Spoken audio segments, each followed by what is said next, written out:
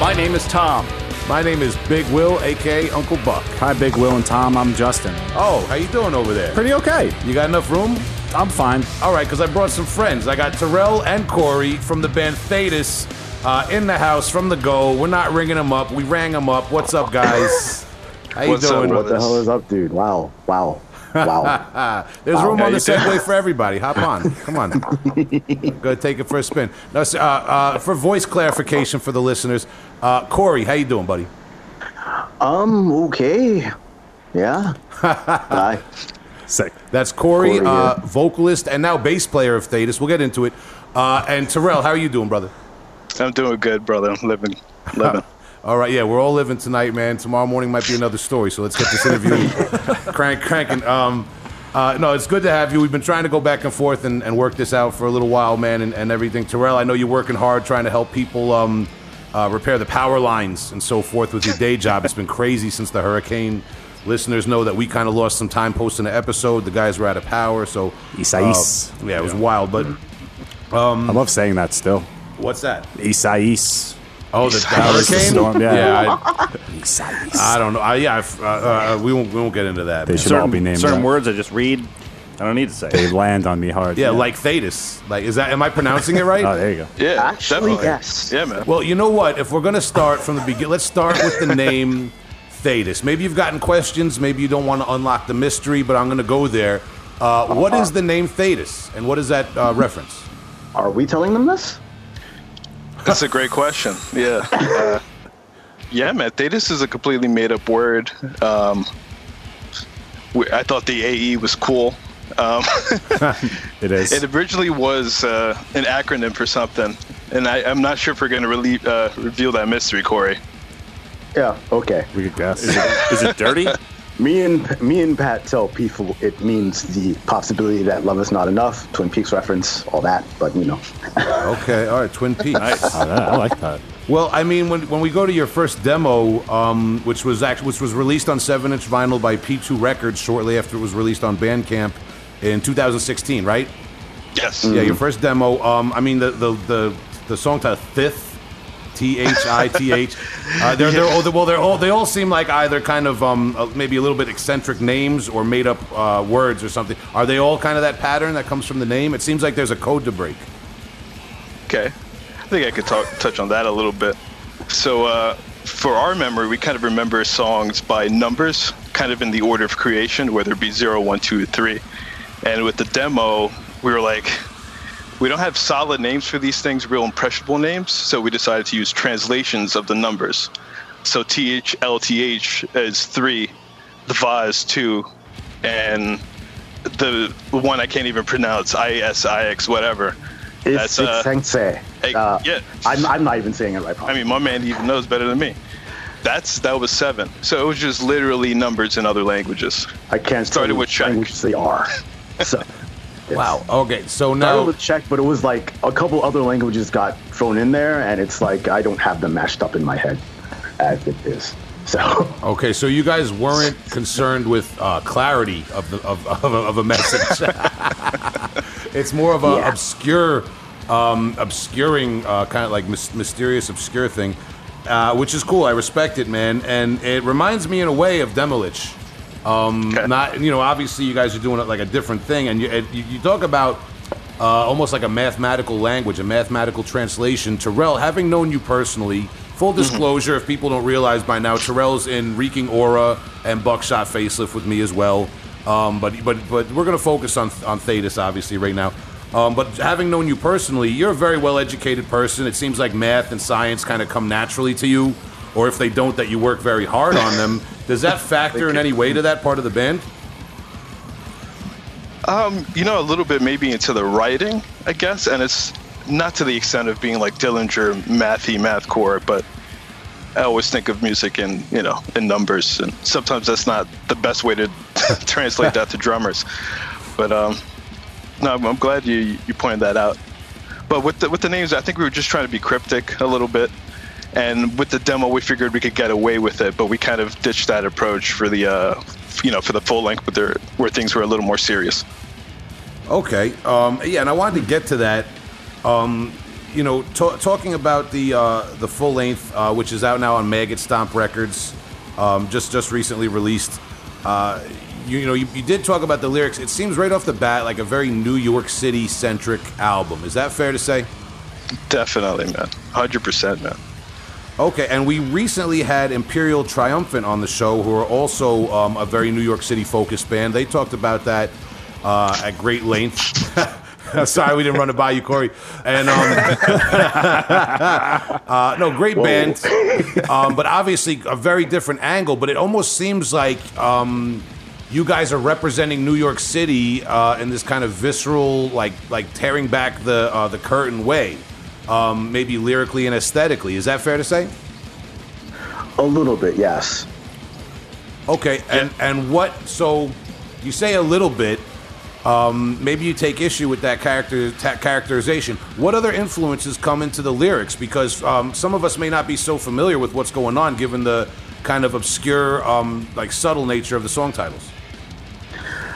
I mean, most of what I'm singing about has to do with the hatred of life itself, really. But, that does come into play a little bit, because obviously all I do is go to shows, really, so I'm around there a lot. So. Okay, because I'm mainly referencing the album artwork. Obviously, the cover of, if I didn't say it yet, Shrines to Absurdity is the new album on Maggot Stomp Records. Which kind of is that New York City? That's supposed to. It seems like it's portraying New York City, but kind of in this like fall of Rome type of portrayal, which is really. I mean, obviously, when you were commissioning the artwork and dreaming up the album, things hadn't really gone as dismal as they have gone since, right? For New York City and for a lot of areas in 2020. Yeah, I agree with that. We definitely didn't foresee what the city would be like in its current state, but we thought it was definitely gritty enough to kind of portray with the art that we commissioned, and Paulo Girardi did a great job just realizing that vision. We were kind of, with the title Shrines to Absurdity, we were kind of thinking of if an alien or somebody else from a different time or a different culture came in and saw the city and didn't realize what skyscrapers were as places of inhabitants or business. You could kind of see it as shrines or spires. So it's kind of like Shrines to Absurdity.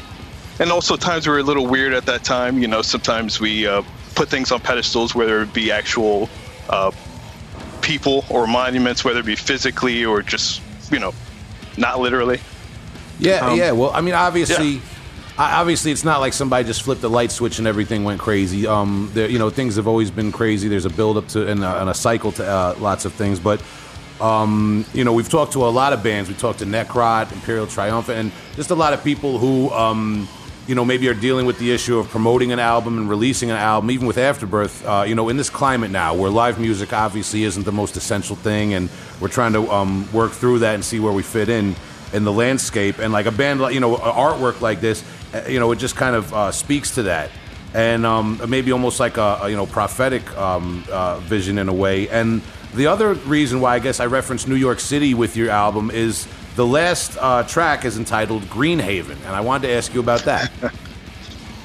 Okay, yeah, it's a good one. Cory, you want to touch on that one? Maybe even for our listeners who aren't familiar with the area, explain what Greenhaven is. Okay. Greenhaven is a jail upstate. Okay. And we basically wanted to name a song after it. I mean, yeah, we also practiced not too far from that, so it was close to home, so to speak, at least for our drummer. The place we recorded it, if you go a certain way, you have to drive past it to get there. Oh, okay. Is it like... In fact, I drove past it driving home from doing the drum tracks that day, so... I mean, is it like kind of like a rundown old place? Is it a modern facility? Is there like local folklore about it? So I think Criff is definitely the resident expert on this one. But okay. We always got creepy vibes of this place. Yeah. Okay. And I want I don't want to do a whole breakdown of the lyrics because there's so much I do want to ask you guys. But one more that I did want to get into is Blood Distillery. Maybe if you could touch on that. I'm not even going to give my interpretation of where it might go. I want to hear you guys talk about it. Okay. You know how people say they get so angry their blood boils? Yeah. I think of it like that. Wow. All right, man. Behind the scenes, I was dealing with an issue today, and I can relate to that. All right, man. So craft breweries safe from that from that song. All right. Well, To touch on the artwork. The first song is actually a bit of a dystopia theme. Mm-hmm. So. Well, yeah, and I mean this. Looking at some of your artwork from your past releases, your demo, and even the split tape with Haganetti, as we say in Suffolk County. Shout to them. Shout out. Hagenti, shout to those guys. Well, Haganetti and clams. Yeah. That's really nice. Yeah. But your split tape with them, the artwork, there is this kind of like, almost like a majestic and obscure dystopian vibe. I don't know if that's like fair to say. Would you say that? You kind of said that maybe it's a little bit accurate that it's like a New York City band. Would you say that it's a band that kind of characterizes where we're at in society and kind of like a decline? I would say that. Yeah. I mean, what's interesting too is all the pictures are from different eras. The art for the split is a painting, which is not real, but the demo was a photo from Stalingrad. That's what I thought from World War II. Yeah. Mm-hmm. So sorry for my language, but the world could go to shit. It seems to kind of comes in waves. Sometimes it buries itself a little deeper than the last time, but. True, man. Unfortunately, kind of a realistic perspective on things. And we're getting right into the new album, which is good because I feel like it's a kind of a culmination of things with you guys. I've been privy to like watching the band from your very primordial beginnings, and I'm always proud to see you guys because I know you personally as friends. Where does the band really start? Like, is it you and Pat jamming? Is it Cory and somebody saying we got to get a band? Take me through Thætas forming. Okay, yeah, that's a good one. So kind of like the concept for a band like Thætas kind of stemmed from me and Pat, just going to shows and hanging out and just talking smack, thinking about like if we were to do a band, like how would we do this, and kind of we had a big overlap of musical tastes and interests, and we decided like, I know this is gonna sound super nerdy, but a lot of my inspiration was from the song "The Infestation" by Decrepit Birth. Mm-hmm. And why this song specifically? It's not just because it's brutal. It's because there's no power chords in the song. You guys could fact check me on that. But, I'm going to. That's he's got to add right now. I love that a lot. Yeah, I got a power chord finder going on right now. So Rivers of Gore. I don't know. Shout out to the OGs. Hell yeah. But yeah, and kind of the concept of just mixing it up, taking things that we like, not necessarily just rehashing something old, but putting our own spin on it. So that's just me and Pat. And then me and Criffo, the drummer, we were introduced by Nick Schwenger. Some of you guys may know. Shout out to Nick. Yeah. Shout out to Nick's. Yes. And it was my first time kind of not drumming, but jamming with the drummer outside of Sal in an extreme metal. Yeah. So the first song that we actually jammed together was Greenhaven. Huh. And some extra trivia behind Greenhaven is that song was written maybe about 10 years ago at that point, almost. And it was almost a song that I introduced for a Chronivore track where you were playing drums. Whoa. That's right. right. Enough going to unlock the mystery yet on that one. We missed that on the one where we got to grill you. That's a rumor out there. It hasn't been. It's alleged that I played drums in a band with Terrell, but it hasn't been confirmed yet by Metallum. So we're going to keep watching that and see what turns up on that. Yeah, it ain't real unless it's on the archives. Bro. Yeah. But that's interesting to know. Okay, so I didn't even realize that one, man. So, all right, so you and Pat are kind of like listening to all this music. You're clicking on what you want to do. Pat Hawkins is obviously the other guitarist of Thætas. When do you guys hook up with? Well, you said you hook up with Criff through. And by the way, we call him Criff because his name is Nick, and then that makes it complicated with Nick Schwenger because you guys are all part of the crew. We know too many Nicks. Yeah. There's other Nicks around. It's wild out here. So Criffo, Cory, how does Cory come into the picture? I met them through Schwang too. Okay. So he's like the what do you call it? Like the Lou Pearlman, like the guy Lou Pearlman with the boy band. He's like, I mean, but the non-scumbag version. Yeah. He's the non. All right. Well, we could think of a better thing than Lou. He's not Lou Pearlman. All right. Nick is not Lou Pearlman. Fact. Hulk in it. Yeah. He's more like Jam Master Jay. Rest in peace for Onyx. Like that. That kind of. Yeah. He's getting the group together, giving a little guidance. Shout out to Jam Master Nick. I fixed that on the fly. Jesus, that almost got ugly. Yeah. Okay. Good recovery. All right. Dancing around it. Yeah. Yeah. I like it. Yeah. No boy bands, no Lou. That was a dark era of pop music. But those poor boys. The homie Nick Schwenger's bringing you guys together, and Long Island's own Jimmy Height, right? Yes. Yeah. Former bass player of Thætas, but he came in fairly early on when you guys were forming the band, right? Yeah.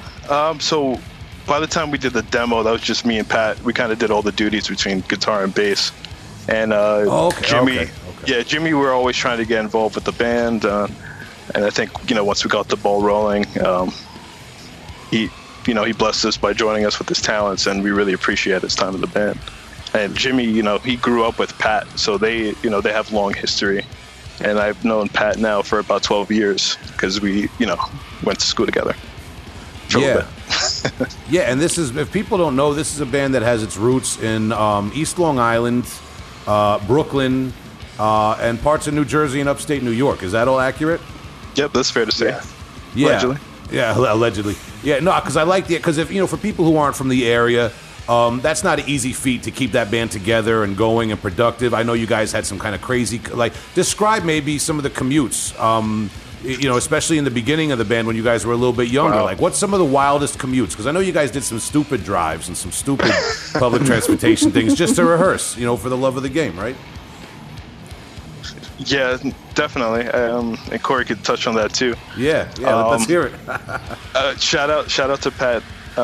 Because back in the day when I was still working and going to school in the city, I didn't have a car, and we practiced upstate, so Pat was a gentleman, and he would come to my house in the morning, where it'd be Saturday, Sunday morning, early, and he would drive me upstate. And I'm super appreciative of that, and I definitely don't take it for granted.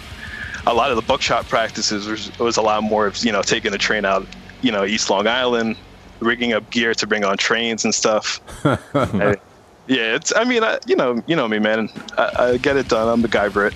Paulo Paguntalan used to wander the subways of New York City with a huge guitar cabinet on a hand truck back in the day. Yeah, unreal.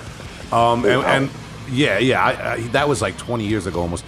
I think we talked about it with him on the episode. I'll go back and review, and we got to get him back on eventually. But we got you guys on now, so let's not get derailed.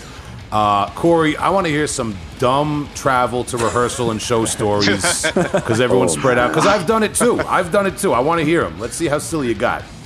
I think 1 or 2 times I had to pick up Terrell from the train station because Pat was elsewhere. Going to shows could be pretty crazy too because the one time we played at that place in Staten Island, was it Mother Pugs? Okay. The first Mother Pugs show, I basically wasn't driving down there to see it at all. I would ride down there. That was back when I was just singing. I would just ride down there with Criff, right? So I'm driving down there with Criff, and we're going to this one studio to practice, Phoenix, right? Phoenix, yep. So we're driving down there, and he's just going real fast. You don't realize there's this speed bump together. And he goes up over the speed bump and just flies, crashes down, and something happened to them. It messed up the car bad. The oil pan was leaking and junk. We had to get the car towed back upstate after the show. Oh no! Yeah, I think I remember you guys telling me about that when that show happened. Yeah, playing a show in Staten Island is not necessarily an easy feat in itself. Navigating the 5 boroughs of New York City, the places that are, just upstate that we touch sometimes, stuff like Yonkers, Westchester, whatever. Long Island, man, it can be a real hassle. Even if your band is all from one town, let alone from like a bunch of different zip codes. So, I salute you guys getting that together. There's a lot of getting back at 5 a.m., dropping this guy off in Brooklyn, dropping this guy off in Queens, then you get home at 5 and you got to still unload a drum kit or a bass cab or whatever the situation is, man. So I just wanted to touch on that a little bit. Never mind driving back in the snow from a couple of shows. Yeah, I was going to say. Our very first show, driving back from Oneonta must have taken 5 hours or something like that. Just downpour of snow. Yeah, it was insane. But, makes those first shows memorable. Coming back from Silent Barn, snow wasn't as bad, but, we were already freaking out from the first time, so. Yeah. The snow is definitely one of the worst things when you got like a car or a truck full of equipment or a van or something, man. I've had some hairy situations in Colorado, but God, nobody cares when you're in Colorado, man. When you're focused too much on your tone and making sure you have all you're eating, you don't really care about the tread on your tires. Yeah, and you're sliding around. Well, hey, shout to Mary Bielik, gave us lots of advice on tire pressure and tire treads in our episode. Yeah, she's got to come rack me over the head with a mechanic's wrench. Yeah, get a mechanic in your band. Yeah, for sure. If I don't have the right tire treads going on. We do have mechanics. Yeah. Oh, there you go. Yeah. Wait, so I didn't realize that. Who talk about it? So yeah, Criff, our drummer, he's a Volkswagen mechanic. So. Oh, okay. And luckily, 3 out of 4 of us drive Volkswagen. So what? I don't think there's a coincidence there. Wait, is this part of the band's aesthetic? Is this part of what you like? It's all about math and Volkswagens. Yeah, this is like some futuristic type of the ergonomic aesthetic. Yeah, and the plagues of power failures. Yeah. Yeah, exactly. I was gonna say. Elitist engineered death metal, man. I always had a dream of having a nice Mark II, and I've never realized it. It's a bad dream. Yeah. Either of you ever owned a Mark II? No. Luckily. One of the older Volkswagens. I think that 89 to 93, I think they made them. Yeah. Oh, boy. If you were driving a VW in the early 90s, that was wild, man. Dave Matthews Band tapes. Dude. All up in your shit. Where are you going? Yeah. You got going. You guys need you guys should seriously invest in a VW, like one of those old hippie tour buses. You get the bus. That the Grateful Dead would be in. I could see your cover art. Or you can get the muraled onto the side of it. Or you can get the water-cooled Westphalia with the detachable roof. You can put some hammocks up there. The safari windshield that pops out. I'm going to put you in touch with Rob Wharton. Rob Wharton is all about pimping out these school buses and whatever else type of stuff. Oh, my God. This guy. Ready, bro. I stay ready. You said Dave Matthews, man. Come on. So Dave Matthews. Did you guys make that? Who made that? I made it. I make silly memes sometimes. Wait a minute. That's amazing. That is crazy. So, Dave, welcome to the show. Jesus. Do you come from a particularly barefoot family? Okay, for the listeners' experience, maybe we could put this on the social media if we get permission. There's a picture of the Dave Matthews Band. Finally. With the Thætas logo imposed as a meme. This is definitely an extreme metal meme that demands extreme posting if I ever saw one. I took a snapshot. I got the snapshot of it. That's crazy, man. All right. Amazing. Killed me with that. Now that picture has crashed into you, what do you... now that picture is crashed. Cory. All right, listen. I think it's called, I don't know. This is wild. You can't seem to get there. Yeah, I can't. I don't know why it's doing that, but hold on, I gotta get this. I'll get you the source. Send it to me. Just send me the source. Send me that high res you got, Terrell. Yeah, that's a good. Okay. Switch it up. Switch it up. Oh my God! Awesome. All right. I mean, well, listen, man. Terrell, Terrell, fire or whatever. Terrell, you went ahead and took it there, man. You made the meme out of your own band picture. Do you guys ever get shit for being a modern death metal band and having multiple people of color or even one person of color in the band? I know in New York City, I feel like I'm a little sheltered having grown up on Long Island and New York City in terms of racism in the metal community, because maybe it's not as prevalent here or we don't notice as much. But I mean, like, elephant in the room, man. Let's get your guys' perspective on that one by one if we could. I definitely got a little lucky with that. I really haven't delved as much, and living here, you're never the only one at a show. Yeah. True. Yeah. Although, there's a guy you know that some people get me confused with sometimes. There was a thing for a while where all of us have goatee and glasses. Yeah, and like short the hair. only one that doesn't. Just minus the glasses. But yeah, I mean, You actually get lots of vacancy on here. Yeah, well, shout to them, man. And, I'm not trying to, I'm just trying to get your... That's a fair question. Yeah, no, I'm just trying to get your guys' perspective. You brought up, you put the meme up there. I'm wondering if anything has ever come out on the internet like that, like making fun of you guys or giving you guys shit, giving maggot stomp shit when that was announced. It's funny, like, honestly, over the years, I've never seen it. I think maybe one time I saw, like, a loose translation on a Russian forum of, such suffocation and something about brown metal, but... Okay. So, Oh, wait, okay. I do remember that. But honestly, to be honest, man, I make these memes to just get ahead of it and... Okay, well, yeah, not... poking fun of myself, but I've never... over the years, people have been very welcoming, and then you can see from Buckshot shows. Honestly, once once you establish yourself and you know people, honestly, I've never felt like I ran into much shit. Maybe a couple backhanded kind of things, but nothing that like the ladies of Dercada were referring to and stuff like that. Yeah, well, I'm glad you brought that up too, because I had them on the show. And I'm not going to sit here and say, there's no problems with women in metal, so I'm not even going to ask them. And I'm not going to do the same thing to the two of you guys. I figure I want to get your perspective on things. And obviously, we're not going to ignore that it's something that's very prevalent in the news with a lot of issues and stuff nowadays. So, I've always felt like the metal scene, the underground death metal and grindcore scene specifically in New York City and Long Island is very welcoming.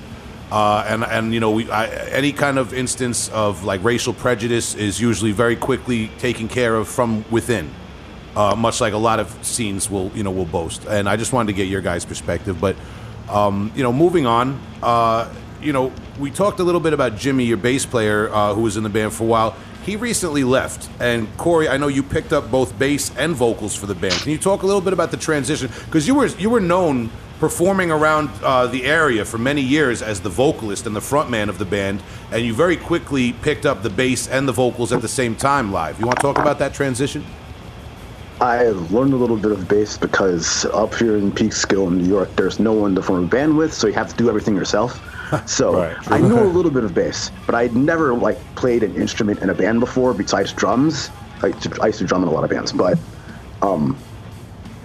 I was really scared of doing that at first, and we had actually asked Schwang to play bass first, and then that didn't work out. So we were like, I'll try it. So I think maybe 3-4 practices we did, and then we actually played a show like that, and it was pretty cool. I kind of like it better because I don't have to worry about what to do with my hands when I'm not singing. That's a great way of looking at it. Man, makes sense. I do these elaborate Godzilla Yeah. motions just to free up my hands. Well, I mean, for the listeners, you can go on Bandcamp and look up Kevorkian-esque and Spring of Drowned Panda, one word. Those are two projects of yours, I believe one-man projects, if I'm not mistaken, with maybe some collaborative things here and there. Like Pat, I know from Thætas did a solo once. But those are two projects of yours on Bandcamp that predate Thætas, or at least have been going on concurrent with Thætas. So, talking about picking up the bass, you say it's good because you don't really have to worry about what to do with your hands. Maybe it kind of frees you up with what to your posturing and what to do in your stage presence. But was there a long period of relearning the songs, or had you already kind of known them on bass? Were you part of the writing process to begin with? Not necessarily. I had to simplify a few things so I could sing while playing them, but listening to it more and more, I kind of figured out, well, okay, I can do this while singing it, and it worked out a little. There's still some songs I'm kind of what am I doing on this part while singing? But for the most part, I'm handling it okay. Coming up with the new songs has been going pretty well. Yeah, I can imagine going back to the old material, that that maybe I guess Jimmy wrote the bass lines or something that could be because it wasn't written to be performed by somebody doing vocals at the same time. Yeah, it's like I only given like maybe one musical suggestion for anything on the demo really, and one part on the I wrote one part on the album, but now being more involved in the writing process, it's pretty cool. Okay, and going forward, well, maybe tell us a little bit. When exactly was this album recorded? And where do you guys like sit in terms of new material? Like you know what I mean? Like do you guys have stuff that's ready, or let's get into that. Okay. So the drum tracks for the album was recorded back in the summer of 2017, I believe. Does that sound right, Cory? Yeah, it was about that. So yeah, I know as we said in the summer of 2020 is interesting, and then a couple months later, we got the first round of guitars. A couple months later, we got the second round of bass, guitars, vocals, everything. And then just a lot of, nitpicking with the mixing. And I'm talking about myself just being overly critical. As you guys know how difficult it is, mixing your own stuff is so hard to be subjective. Yeah. Or objective, rather. It's almost like a skill to know when to step away when you're that heavily involved and just get a fresh ear on it. Definitely. And at least I was like mastering. I'm not touching this with the 10-foot pole, man, because I've heard this record so many times. But it was great because we're able to at least accomplish what we wanted it to sound like, and whether it meant having a revision or two, the final product is what we're all satisfied and happy with. Well, it's a good thing, Terrell, that you brought up that you recorded. I mean, you could safely say that was it like a group effort, or was it Terrell recording the album? Well, yeah, big group effort with the recording process, setting up the mics, getting everything ready to go. But I would say I took on all of the mixing. Yeah, well, obviously with an independent recording with a band member, obviously everybody helped set up and carry gear. It's otherwise they'd be assholes. And I know you guys aren't assholes. I know everybody helped Terrell out. but seriously, this was like your job. Terrell, are you an aspiring producer? Well, yeah, I guess in some ways, and I think maybe not as my main gig, but I would like to get better at it over time. And I think some of my schooling actually helped me understand some of the things underneath the hood when it comes to audio production. But really, just like music theory, you don't become a master until you start practicing it and experimenting with different sounds. So I'm just trying to get better at producing things for either my own projects or maybe some friends and stuff. So did you? I didn't know that you produced your full length. That it sounds really good. Did you send it out to get mastered and stuff, or? Yep. So we decided to get it mastered with Colin down at 1,000 Games. Fantastic. Good choice. As you said, we needed an extra ear on it. I was burnt out, and we figured Colin would be the right one to tidy up any loose ends on it. Colin's definitely the guy. And while we're talking about gear. Maybe because you guys have like one of the really interesting parts of the band is the guitar sound and the kind of like subtleties and intricacies in the back and forth between the two guitars. What kind of gear did you guys record with, both you and Pat, in terms of guitars? Okay, with respect to guitars, I recorded with an Ibanez, just a very cheap $400 guitar that I use for buckshot too. Yep, I know the one. Yep, and funny enough, it looks exactly like the one that Pat has, which is like the good version, the Ibanez, the Prestige. So it's kind of like he had like a GTI, and I had a. Wait, hold on, let's not get into the VW talk. But, all right. Good point, I was supposed to get the wooden version of the Epiphone Thunderbird to match, but it didn't happen. I believe he also recorded with a Carbon, which also has a really, really sick tone. Okay. Those came out really good. And then amp-wise, he uses a Marshall JCM 2000, I believe. So, you guys know what that sounds like. Just very crunchy, distorted Marshall. And for me, I used... I use DI and Sims for my tone on the album, actually. Nice. What Sims were you using? The Sims? You run through the Oh man, Sims? you're gonna kill me. You're gonna kill me. I used actually 2 free Sims. I used the Emissary, and I used the like a knockoff Mesa. Just saying, I think it was like a Lecto plugin or something like that. I love that. I mean, did Colin take issue with that? No. I mean, and I kind of discussed with Colin a little bit. I think he's, experimented a lot more with like Sims and at least more with reamping.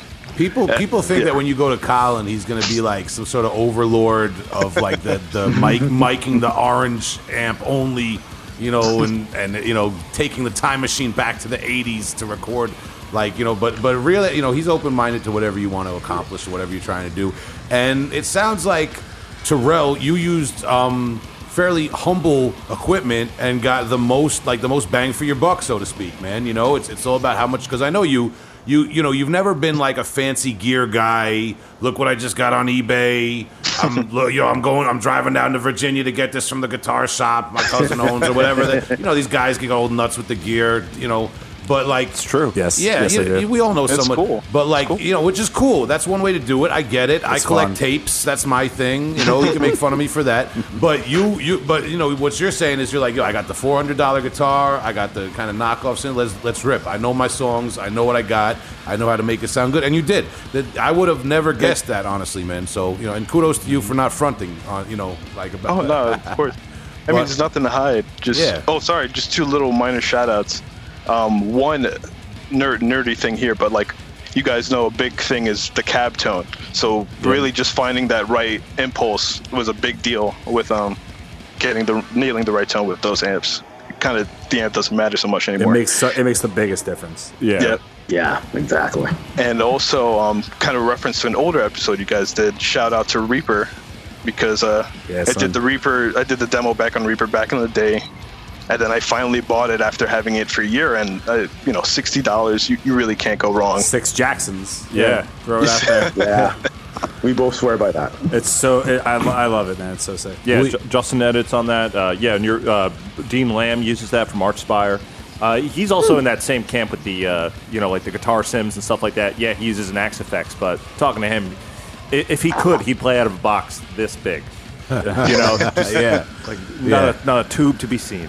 Yeah, we actually, if people are listening, they are interested and they haven't listened to that episode with Dean Lamb from Archspire, we talk a lot, and he almost convinces me of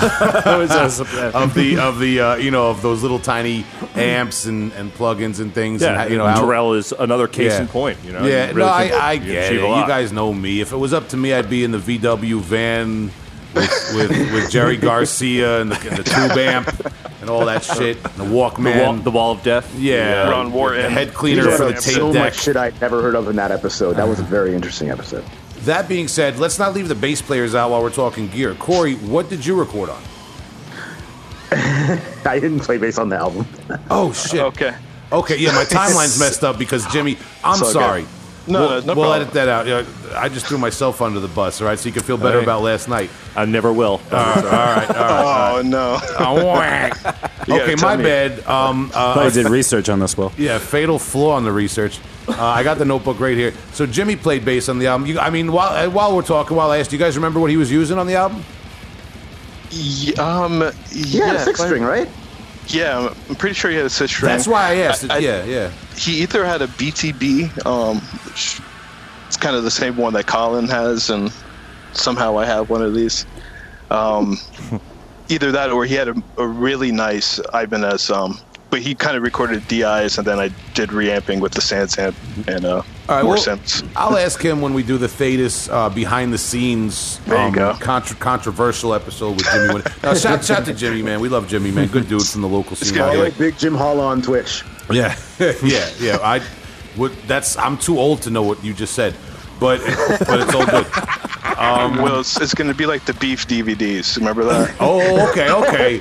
Now all right. Jimmy's all right. He's got a crew and everything, man. I remember that. There was a sick one with D Block I watched back in the day.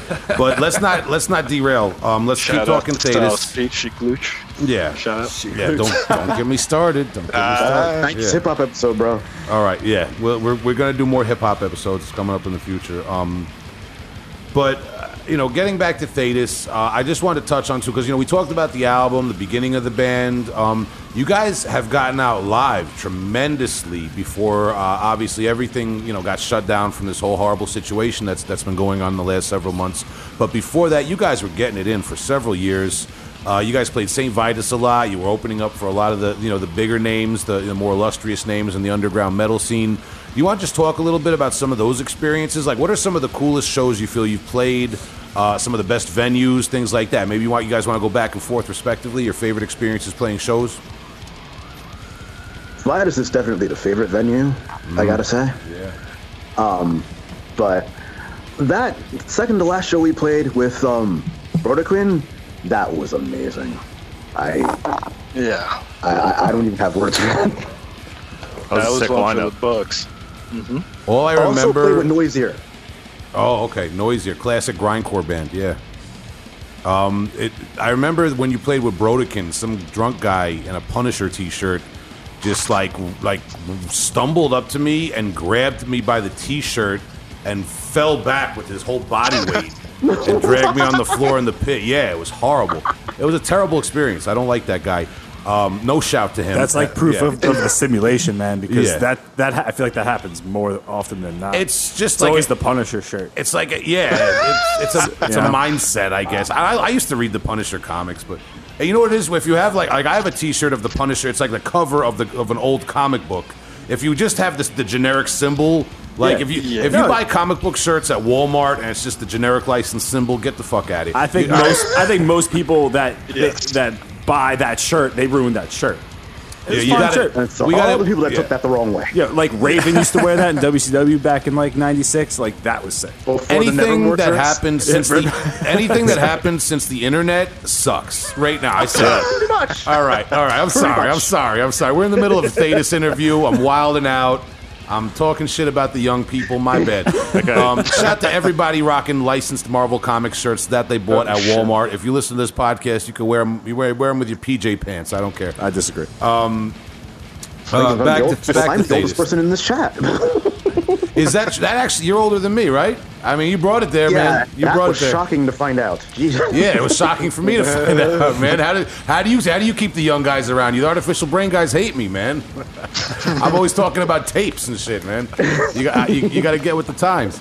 Well, talking about that though, because as I was saying, we talked about Thætas through the years. We talked about shows. Cory, aside from your other projects that I mentioned before, is Thætas your first experience being out playing live in a band and doing that sort of thing? To this capacity, yes. Okay. But you've been around a little bit longer than some of your younger bandmates, as you just said. Let's get your take on the scene, because Thætas to me is like the next generation after my shit, and I say that respectfully because I'm out of here in a few years. I'm old news. That's why I'm doing this podcast. All right, no one's gonna want to see me on stage in a few years.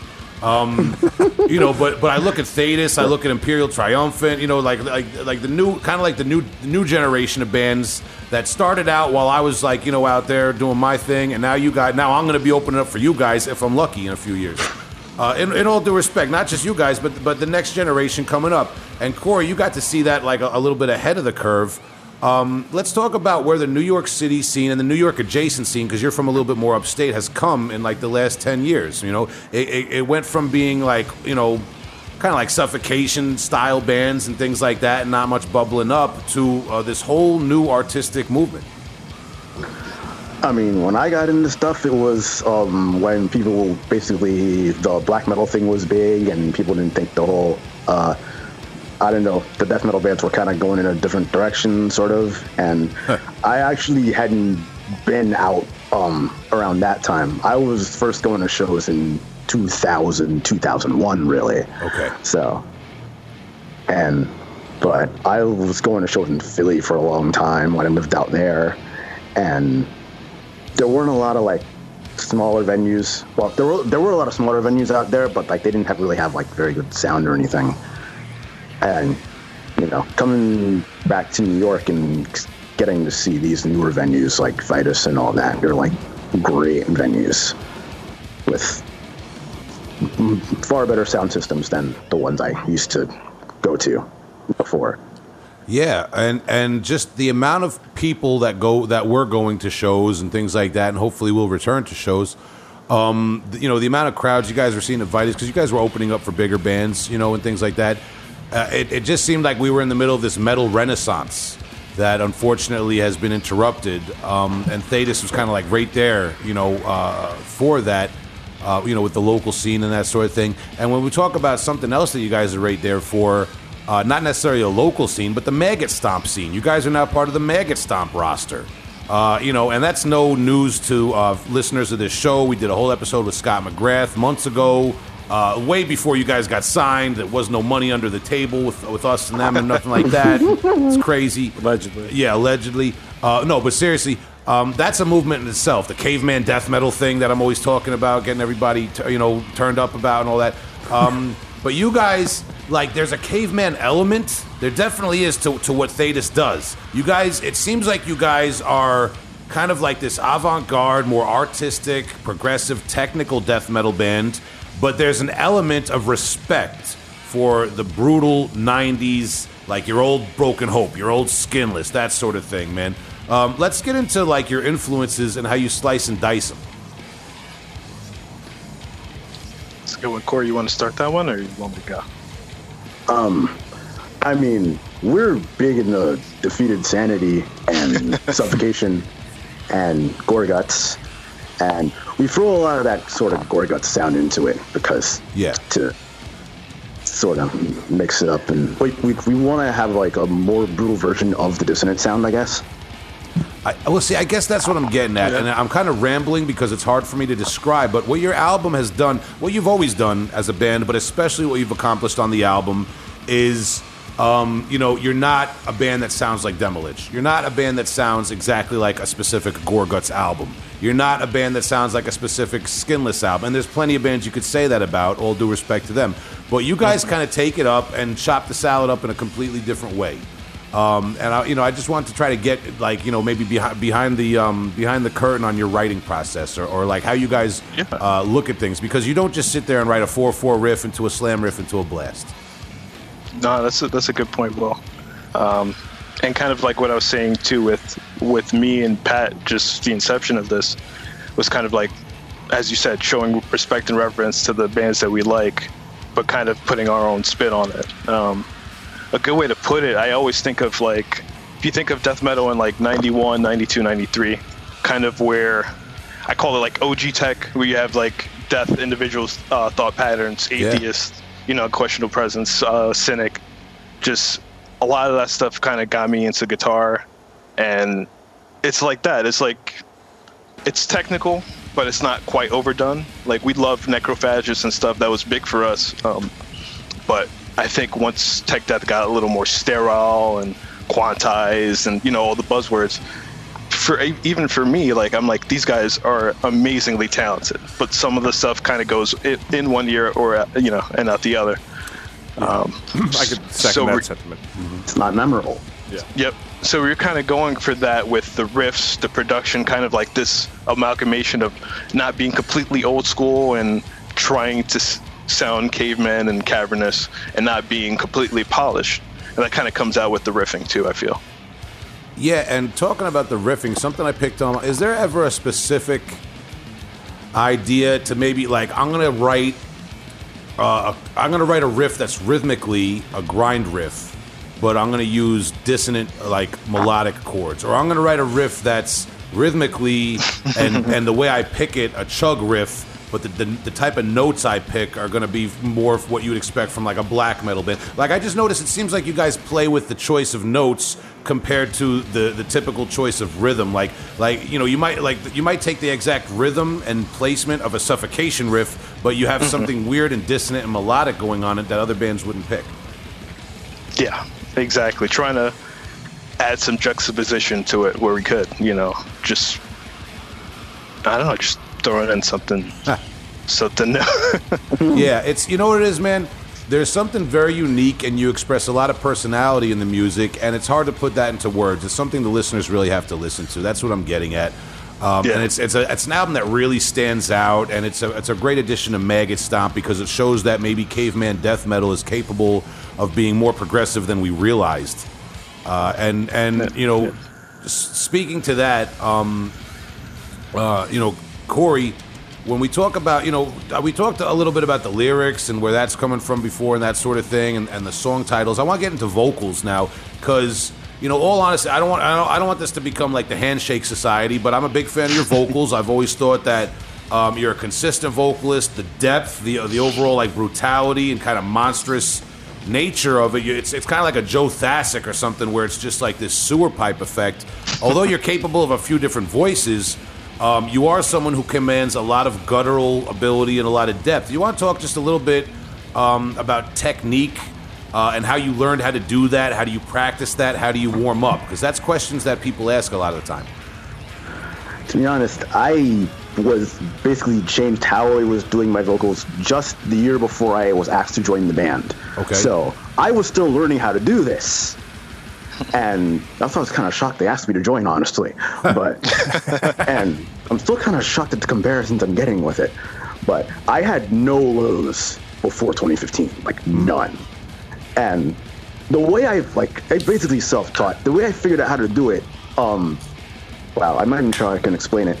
You know that one Old Dirty Bastard song where he just starts out at like the lowest possible note he can, like the lowest possible sound you can make? I can't remember the name of the song. I'd have to go back and review. Rest in peace to ODB, but I got to go back and check that out. I love where we're going with this, though. Keep going. It really came from him because we started out like that, and when I figured out how to do it that way, honestly. And I've just been honing it ever since, and I can do it for a longer amount of time. Like, I'm so picky about how my vocals sound. Like, my vocal takes probably look like... I'm surprised I had vocals done before people had guitars done, because I redid those things so many times. It's not even funny. And, it's... I can't really explain how I do it, honestly, but that's the only way I can think of to. It's one of those things. I wasn't taught by anybody really, except that guy Fino on YouTube. He basically said, "Do what feels good, not what sounds good." So when I figured out how to do vocals in a way that I did not hurt my voice and was not able to talk later, I kept doing it that way. Because the way, if you look at anything I did by myself or before joining the band, I was doing vocals way wrong back then. It wasn't that big of a deal because I wasn't in a real band and I was not like killing my voice, although I was in a grind band doing that and I messed my voice up bad doing it, but I just had to figure that out, really. Yeah, and it is tough to put into words exactly how you do it. One thing though, is there any warm-up process like before you perform a set?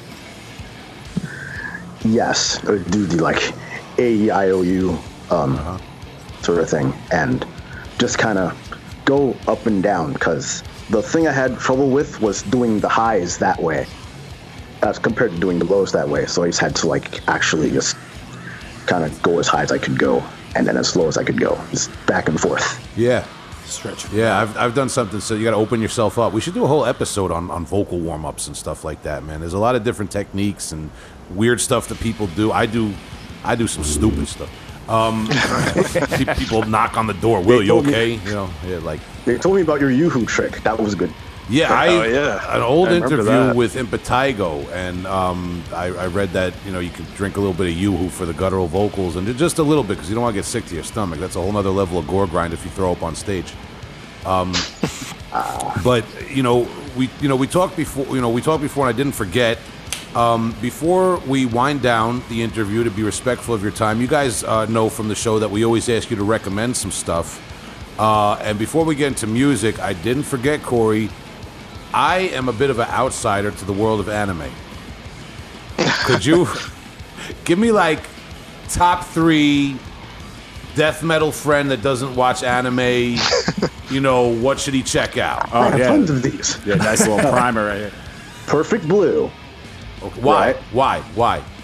Like, Perfect I don't Blue, want just a that's- list. Convince me in like a few seconds. Okay. Perfect Blue is basically, it's not your average anime. It could have been done in live action. It wasn't. Okay. I'd say the same for Paranoia Agent, which was a series. They just finished running it on Adult Swim. It's sort of like not necessarily a horror series, but it's like a psychological anime. Okay. Really. That's the kind I'm really into, honestly. Okay. I mean, all that Dragon Ball stuff was cool when you're like 15 or whatever. I'm 15 but still. I know enough about. I'm not that old. I know enough about anime to know that it's a very broad, description of something. There's many like subgenres, I guess you could say, within anime. It's like saying, it's basically like saying like comic books or metal. Like there's tons of different ways to go with it. And number 3.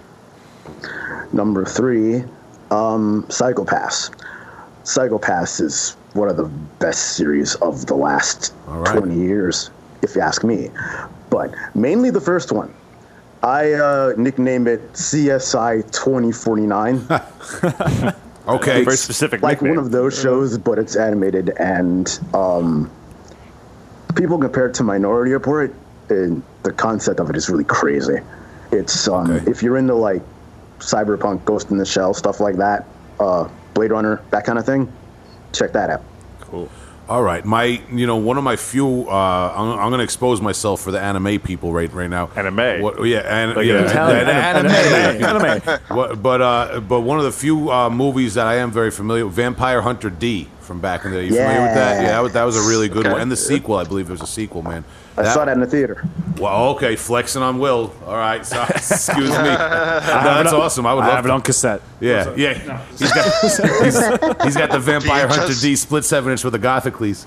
Yeah, but that vampire demo, though, that was sick. Yeah, that's the real. If you have the sequel to Vampire Hunter D, that's rare. That's out of print. So I allegedly may have it on VHS. I got to look in the basement, man.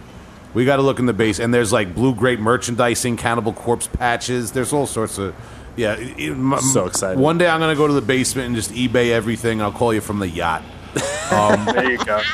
But all right. So we asked you that, and now let's take it there, guys. You guys know where I'm going. Each of you, respectively, give me one older release, one newer release. Doesn't have to be metal. Could be metal. Just anything that you would recommend for the listeners and for us to check out. you want to go? Or I go? You can go, Cory. All right. My classic release. Molested, Blood Drum. Flexing. This guy's got it. He held it up to the camera, and this is he blew my mind because this is a wonderful release. I wish I could flex and hold up my vinyl edition of it that I own. I didn't know there was vinyl edition. Shout out to the Crypt Records. Yeah. Yeah, the Crypt Records, they put out a double vinyl that is priced like a one vinyl, fairly, in my opinion. And it's got the original mix from when it first came out and a remix remastered version? by the main guy. Yeah, it's a remixed and remastered version by the main guy from the band who's in Borknagar or whatever. Yeah. What's this record? I missed it. It's unfortunate. It's an unfortunately named band named Molested. Yeah. I've spoken They're about it, I from think, Norway. once before on the podcast. They're from Norway, where perhaps the word didn't have the same connotation when they named the band. I don't know. Well, Maybe it molested did. technically just means bothered. Spanish bothered, yeah. Yeah, so Either way, once you get past that, that's Cory. I'll let you talk Get about your it. head since you out of the brought it up. gutturals, Will. Yeah. I heard that back in the 90s. I thought it sounded like Reek of Putrefaction with way more riffs, and I was completely obsessed with it. Just reframed it And for me.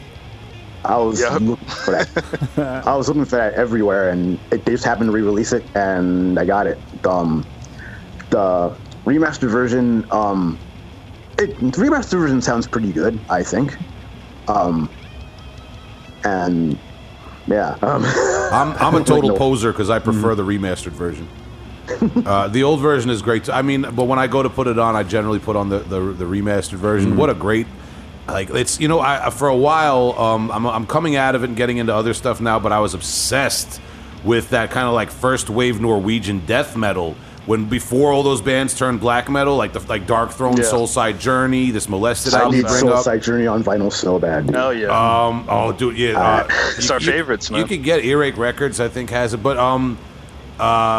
what was Aternus from Norway, another great band that is not so far removed from that Molested album. Man, that's a brilliant choice, man. This guy, I gotta buy you an anime or something next time I see you. Yeah, one anime, please. One anime. I gotta buy you one anime themed beer or something. There's got to be anime craft beers now, right, somewhere. I haven't seen one yet. I'm surprised. Yeah, right. What's going on? All right, but all right, this guy brought up that Molested, and he held up the CD, man. I'm like, all right. I don't like the whole anime and Molested so close in conversation. Let's move along. Oh, No. He didn't bring up one of those slam hentai bands. Yeah. Get out of here. We're talking about anime, not hentai, all right? I know that much. I'm sorry. Oh, no. I'm sorry. I know that much. I didn't mean to go This isn't the lollycore. happy hentai? Cory, what's your new one? One, Spirit Possession. Okay, now we're talking. Spirit Possession self-titled album, which I completely missed the pre-order for the vinyl of that, but I that's miss every tied pre-order. for number one of the year with Defeated Sanity for me. I can't stop listening to either one of those, Wow. but that one particularly.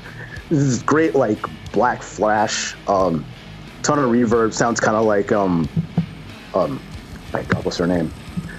Negative Plane. Sounds kind of like that. Good band, nigga. It's Steve from Ulthar and Pan Discordia and Necrogenesis. Okay. You always got good stuff. So. Yeah, I like the names you're dropping. Ulthar, too, another great band we So, talk about. Profound Lore band. What? Oh, wow. Okay, man. Yeah, well, again, I'm not... Dude, I barely keep up with, what's going on with my family, let alone my labels. You know what I mean? Like, I have no responsibility of yours tied to this. You're just saying. Yeah, dude. I check Just out... saying. We talked about the new Caustic Wound on Profound Lore, available now. You know what I'm saying, man? We drop our little things for everybody. Shout out to Bruni. No, that is cool, because you mentioned you dropped the Negative Plane, which I haven't heard that name in a while. That was a sick band. I remember, and then Steve from Ulthar, shout out to him. We've had Ulthar on the program. Terrell, hit us. What's up? Oh, shoot. All right, this is rough, man.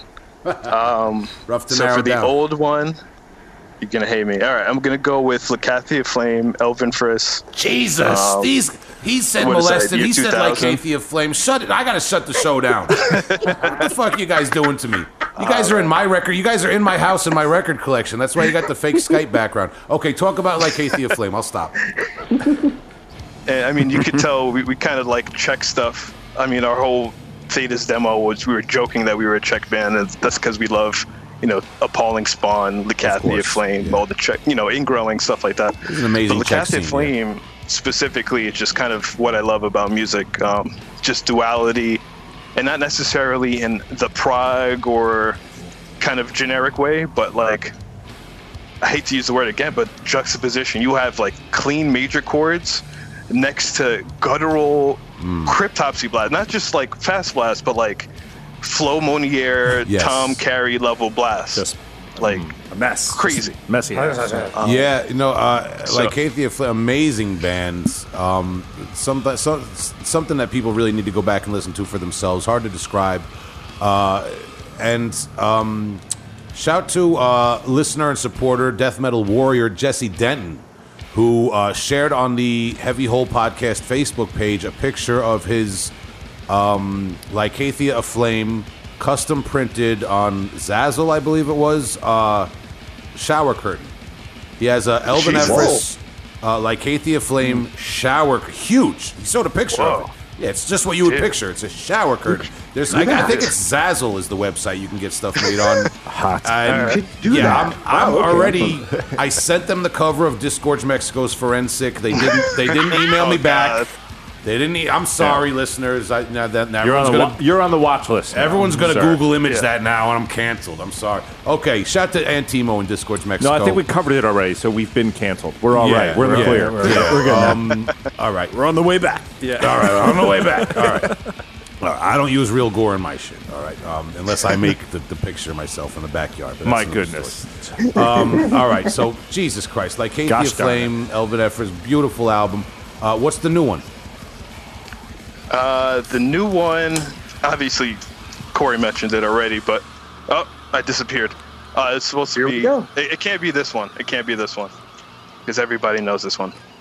Yeah, it's. I'm gonna. It's too common That knowledge was at this Defeated point. Sanity if you saw that. But yeah. that's a Oh, good yeah, one. we can't really see. It looks like the you're real- holding up a window to a black hole. It's just like all shiny and blurry in the True. Skype vision. It's pretty much how the album sounds. Dark jazz. But But the new Defeated Sanity, what's that called again? this is the Sanguinary Impetus. But Okay. that's not my suggestion because everybody loves that one. Everybody's going to know about it. Oh, you're just Yeah. flexing I'm that gonna- you got the pre-order in time. Okay, I get it. I got that too, Terrell. We have records here also. Mine's in the basement. Yeah. Damn it, you guys have records? No, but I'm going to go with Scaphism, the four-way split. I'm not sure if Polo, I hope he didn't mention it, but there's the four-way split with Delusional Parasitosis, Ecchymosis, Dissevered, and Bleeding, and I promise that's the only Osis bands. There's only 2 Osis bands on the split. Okay, all right. If that's cool. All right. If there was 3, I would have to edit this out. But no, shout out to all them. Yeah, people can name their band what they want. If you don't want to, dude, if you want to be Osis, whatever, do what you want. At least it's not ectomy. Yeah. Well, Yeah, no, I got an Ectomy band coming. Just watch out. But so what do you like about that? Tell us a little bit about it. Well, just over the top brutality, ridiculousness. For me, it sounds weird, but like when a brutal death metal band kind of makes me smile and laugh, it's perfect.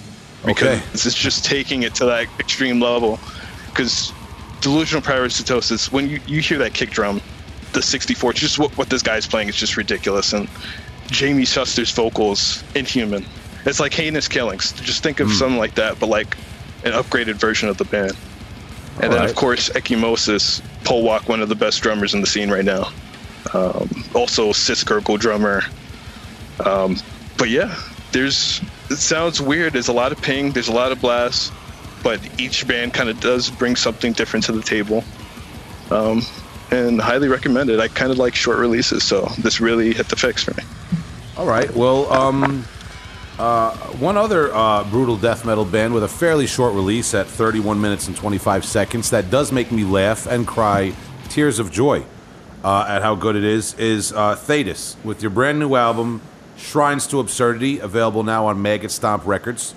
On CD, is there any news? Is there anything you could divulge about cassette or vinyl issues? Or we're not going to touch that now. I don't know. No, so There are delays on there's delays on the cassettes, Yeah. but I mean the vinyl's supposed to come out in October still. Yeah. Pretty sure. So Yeah, Maggot Stomp Yep. trying their hardest in the current climate with everything. I'm sure. Okay. shout out to Megastar. Yeah, shout out to Scott and Maggot Stomp Records. Listeners, go back and check out our episode with him if they want.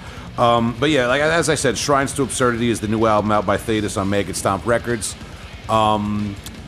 Before I ask you if there's anything else to add, any messages for fans of your band or listeners of the show, Terrell, hot take, what's it like being in a band with Sal from Buckshot Facelift? Wow.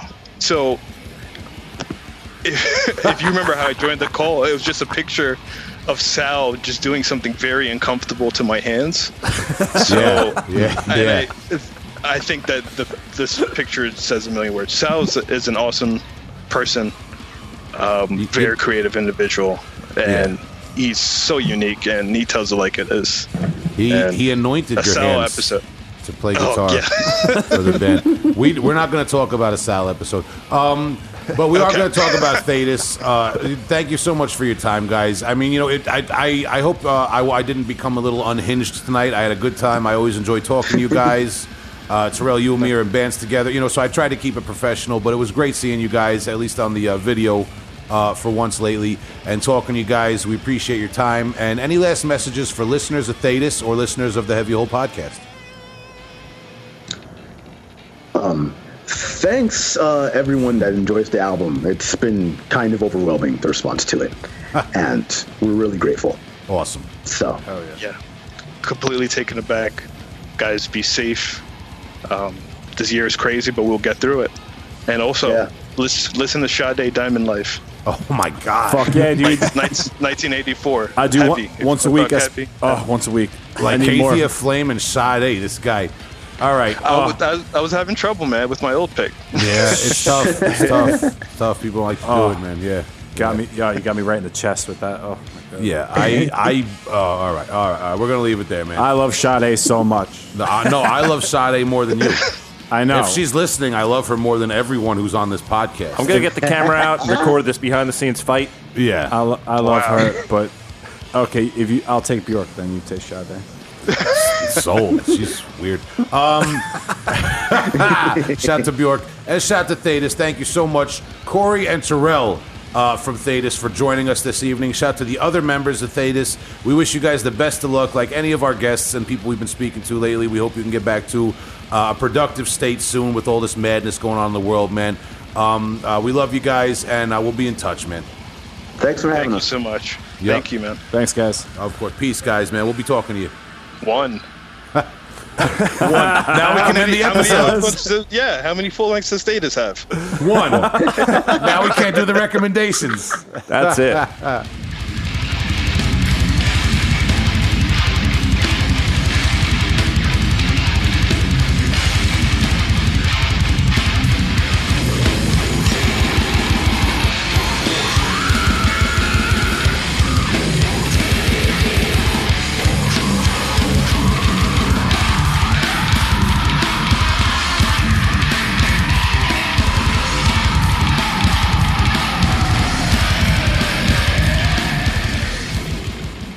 All right, let's get them guys out of here, man. Jesus.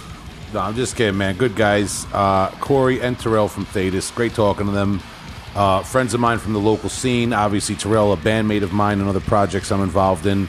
I haven't seen them in a while because of current events. Everybody's staying indoors, man. Really great to have them on the show tonight. Yeah, absolutely, man. Love talking to those dudes. Seeing them at shows, that brings me back. Because every time I see Cory, it's at a show. And it reminds it was like I was saying, when after breath rehearsing at the rehearsal studio lately, it's nice just to see a couple of people from other bands and stuff like that. We don't really, you don't really see people from the local scene as much, man. Yeah, it's great. At least we can Skype with people and stuff like that. Mm-hmm. Yeah, good to see their faces. And great record they just put out. So I'm excited for all the response that they're getting. And two faces I see around all the time, getting sick of you guys. Fair enough. So I hope you got a couple of great records that just came out that you could recommend for me right now. Did I sense some sarcasm? Oh, wow. I love you guys. Come on. But seriously, what's going on in the world of music? All right. I'm bringing in a record. It's a little bit out of my comfort zone, but I know you guys are going to appreciate it. I was scrolling down, just somebody's page of new albums coming out, where they do little blurbs about it, and I picked this record strictly based off the artwork. Absolutely check this artwork out. This is New Jersey's Siege Column. A two-piece out of New Jersey. Their new record, Darkside Legions, out on Nuclear War Now Productions. This is this band's second full-length, and what a really tight, cool, authentic, old-school kind of worship band. You'd hear this and you'd think this is some, obscure, whatever, Portuguese meets Norway. They only had one demo that got lost in a fire and then somebody found it and it was on Discogs for $800. But no, this is a brand new band. A real raw, blackened thrash kind of sound with these huge carnivorous vocals. But this quick cutting, silky leads that kind of cut through a little bit. My simple mind likens this to, the punky speed of early Venom with the pummeling heaviness of Realms of Chaos. Realm of Chaos. A little bit more of that death crust kind of put in, and it's a pretty unique kind of deal. These two guys from Jersey, is consisting of underground hero Joe Avisario, if I'm saying that right. He's taken on guitar, vocals, and drums for this. And his partner, Sean Slott Skull Crusher. Wow. Doing guitar, vocals, and bass. So that's his government name. That's his proper name right there. Good guy. And when you got Sean Slott on your team, things are getting real. These guys really commit to that old sound, correct me if I'm wrong, that kind of first wave Nordic sound. And well, the first wave wasn't known for being Nordic. The second wave was distinguished by being Nordic. Okay, yeah, get enough. So I'm delving into this, and this is also inspired me to dig deeper into history, and I'm loving it. So Siege Column, man, get fucking old and punky with it a little bit. You said it was surprisingly outside of your comfort zone, surprisingly inside of my comfort zone. This is why we're here, teams. Yeah, this is great. Tagging you in right now. Yeah, I peruse the Nuclear War Now catalog from time to time online. I've ordered from them, quick service, good service, and all that. No complaints. And I notice a lot of their releases are like the description begins like 1983, some town in some in the former USSR country. This band put out a rehearsal tape, and it was lost in a flood, and now Nuclear War Now is putting out a double LP of it. Like that's their go-to thing, is they take the most obscure of the obscure cult reissues. And when I saw you recommend this, and I saw it was on Nuclear War Now, I was like, oh, what year and calamity situation in the 80s did this get rescued from? Lo and behold, it's a new band with a new album. 2020, second full length. And I mean, look at the grainy photocopy, the quality of the kind of sketchy artwork, illustration, the logo. These guys are just doing everything within their power to represent that, teenage in the 80s satanic panic thrash metal feel. This is great. I have no complaints about this. It's not too corny or too amateur or too whatever for me. I love it. I love where they're coming from. I know there's a lot of people out here that are gonna look at the logo and be like, was this even recorded by the guy from Agoraphobic Nosebleed, or whatever? Was this even mastered by Colin Marston? What's going on with this? But this is not. This is just special and old school and cult, and you got to be in the right mood for it, man. This is 100%. Come Halloween, I'm gonna be playing this shit. Right on, man. Shout out to the bass tone.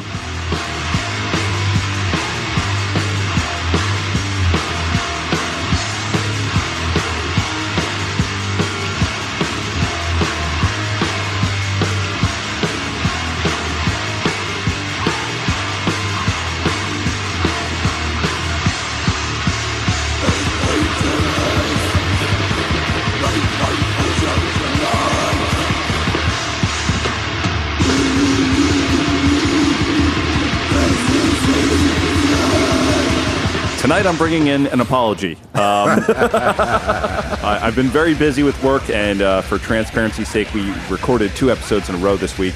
So, Will, just like Justin, I'm going to bring something you like, which is an opportunity to talk about more things, music-related, and about the underground. If you want me to recommend albums, I could do it all night, all right? Yeah, man. And I picked one of my go-tos right now.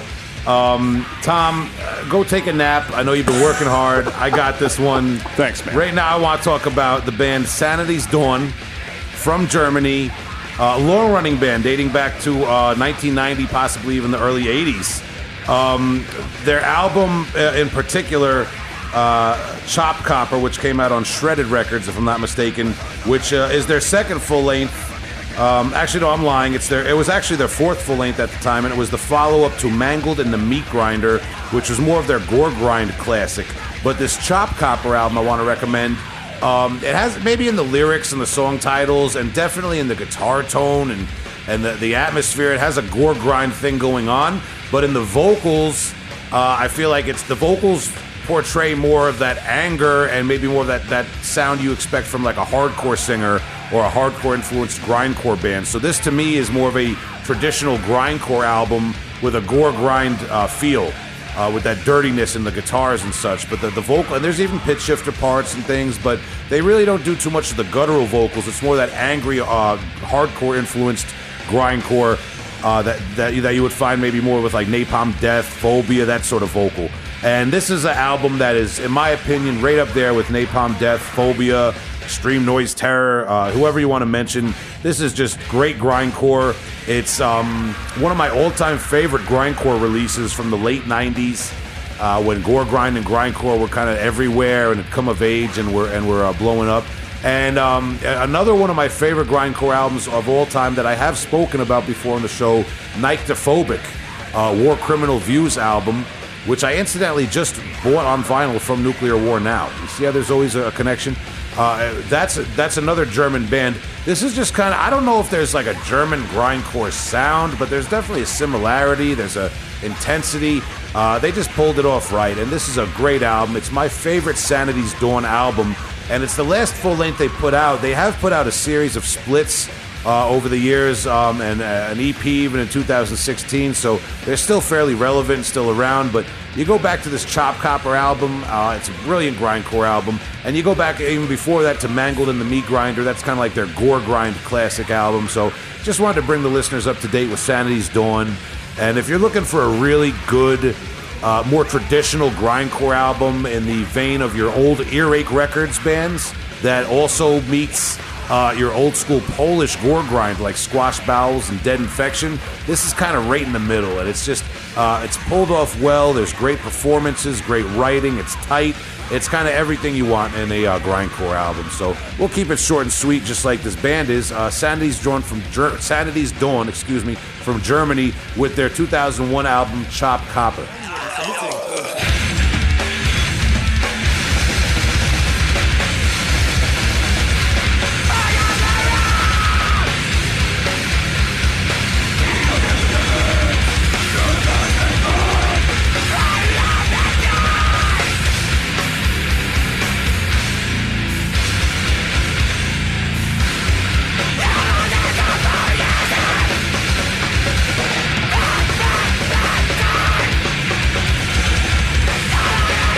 Tom's got great taste in music. He's a busy man. He works very hard. And we're friends, me and Tom. He's a good friend of mine. So I agreed to bring in 2 recommendations tonight. Very hard task for me, who just loves to talk about death metal all day long, to do. So I brought you my older recommendation, my Sanity's Dawn Chop Copper. Now I'm bringing you something that's like fresh off of the plate. I don't know when this episode specifically is going to get uploaded, but this single was uploaded today, August 24th, 2020, by the band Innumerable Forms, based out of Boston, Massachusetts.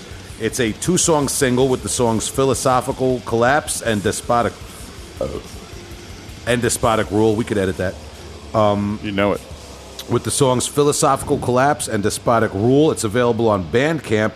The band just dropped this 2-song single, I guess, because it was supposed to be a release for an upcoming tour with Faceless Burial and Ossuary in Europe, but current events being what they are, everybody's tour got canceled. So Innumerable Forms from Boston, Massachusetts was nice enough to put this out for everybody on Bandcamp today, and you can listen to it yourself. I really enjoyed this, man. I perused some of the newer bands, the demos, the EPs that are released, and I try to find something new and something interesting, and this really just clicked for me, man. It's cool. You got to give it a little time, and they kind of work it in there, and it's got at first you're like, okay, it's a caveman death metal band, I get it, but then they take you there. They take you somewhere else. They manage to do a lot of really beautiful atmosphere, some kind of, I don't want to use the shredding word, but there's definitely some interesting harmonics and some great, well-placed, tasteful guitar soloing going on and lead guitar work. It's a band that kind of, I feel like if I'm going to use that buzzword, the caveman thing, the caveman death metal thing, which is cooler to me than OSDM, so I'll keep that. This band kind of expands it and takes it outward into a place of atmospheric, like forlorn, kind of mournful doom. And I couldn't help but be reminded a little bit, not completely 100% mirror image, carbon copy or anything like that, but there was something about it that harkened back to Scattered Remnants for me, in some of the more like drawn out, slower, melodic, epic parts. Maybe even your incantation, your immolation. There's just this otherworldly, hellish atmosphere that these guys bring up. Like you're slowly descending into the flames, and then they kind of bring it back down to earth with a more of a brutal, traditional brutal death metal vibe. So I don't want to talk too long and talk for longer than this short 2-song single is. But this is highly recommended, and just trust I have no life, and I spend plenty of time filtering out old school death metal and caveman death metal demos and EPs that come out, and I really like this one, so I had to bring it to the table. This is sweet. Really liking the writing here. A lot of expressive guitar playing. Yeah, expressive, not overdoing it, not trying to technify it or whatever, but expressive is the word. That's a good word.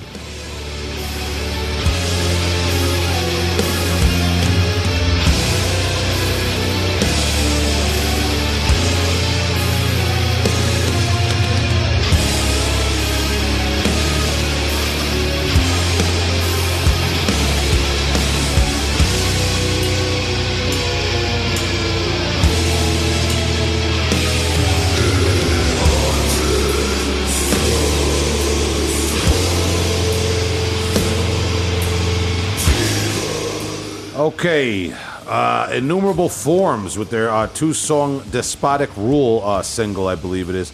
That's available on their Bandcamp, band from Boston, Massachusetts. I'm going to keep my eye on them. I'd love to hear a full length by these guys. Maybe get it on a little 12-inch vinyl. Who knows? Yeah. I hope labels are paying attention, man. Not I'm not trying to point any fingers or call anybody out, but actually this 2-song single itself would be brilliant on 7-inch vinyl. If any labels are listening, this Innumerable Forms 2-song single deserves to be a 7-inch. If you look at the artwork, even the artwork would kind of lend itself to that photocopied square that you associate with these old school 7-inches. Sure. But again, Uncle Buck's record label not happening today, so we'll leave that up to fate. Something I'm not going to leave up to fate is recommending the new Thætas album for everybody. Out now on Maggot Stomp Records. We had a great time talking to those guys. We thank Cory and Terrell for their time again. And I thank you guys. Well, I thank Justin for recommending a nice album for me. Tom, I thank you. Trying to do the best I can, yeah. For working hard and being a respectable contributor to society the way you are. You're keeping hard the damn man. lights on. Just trying to feed all the mouths. Paying the bills. Yeah.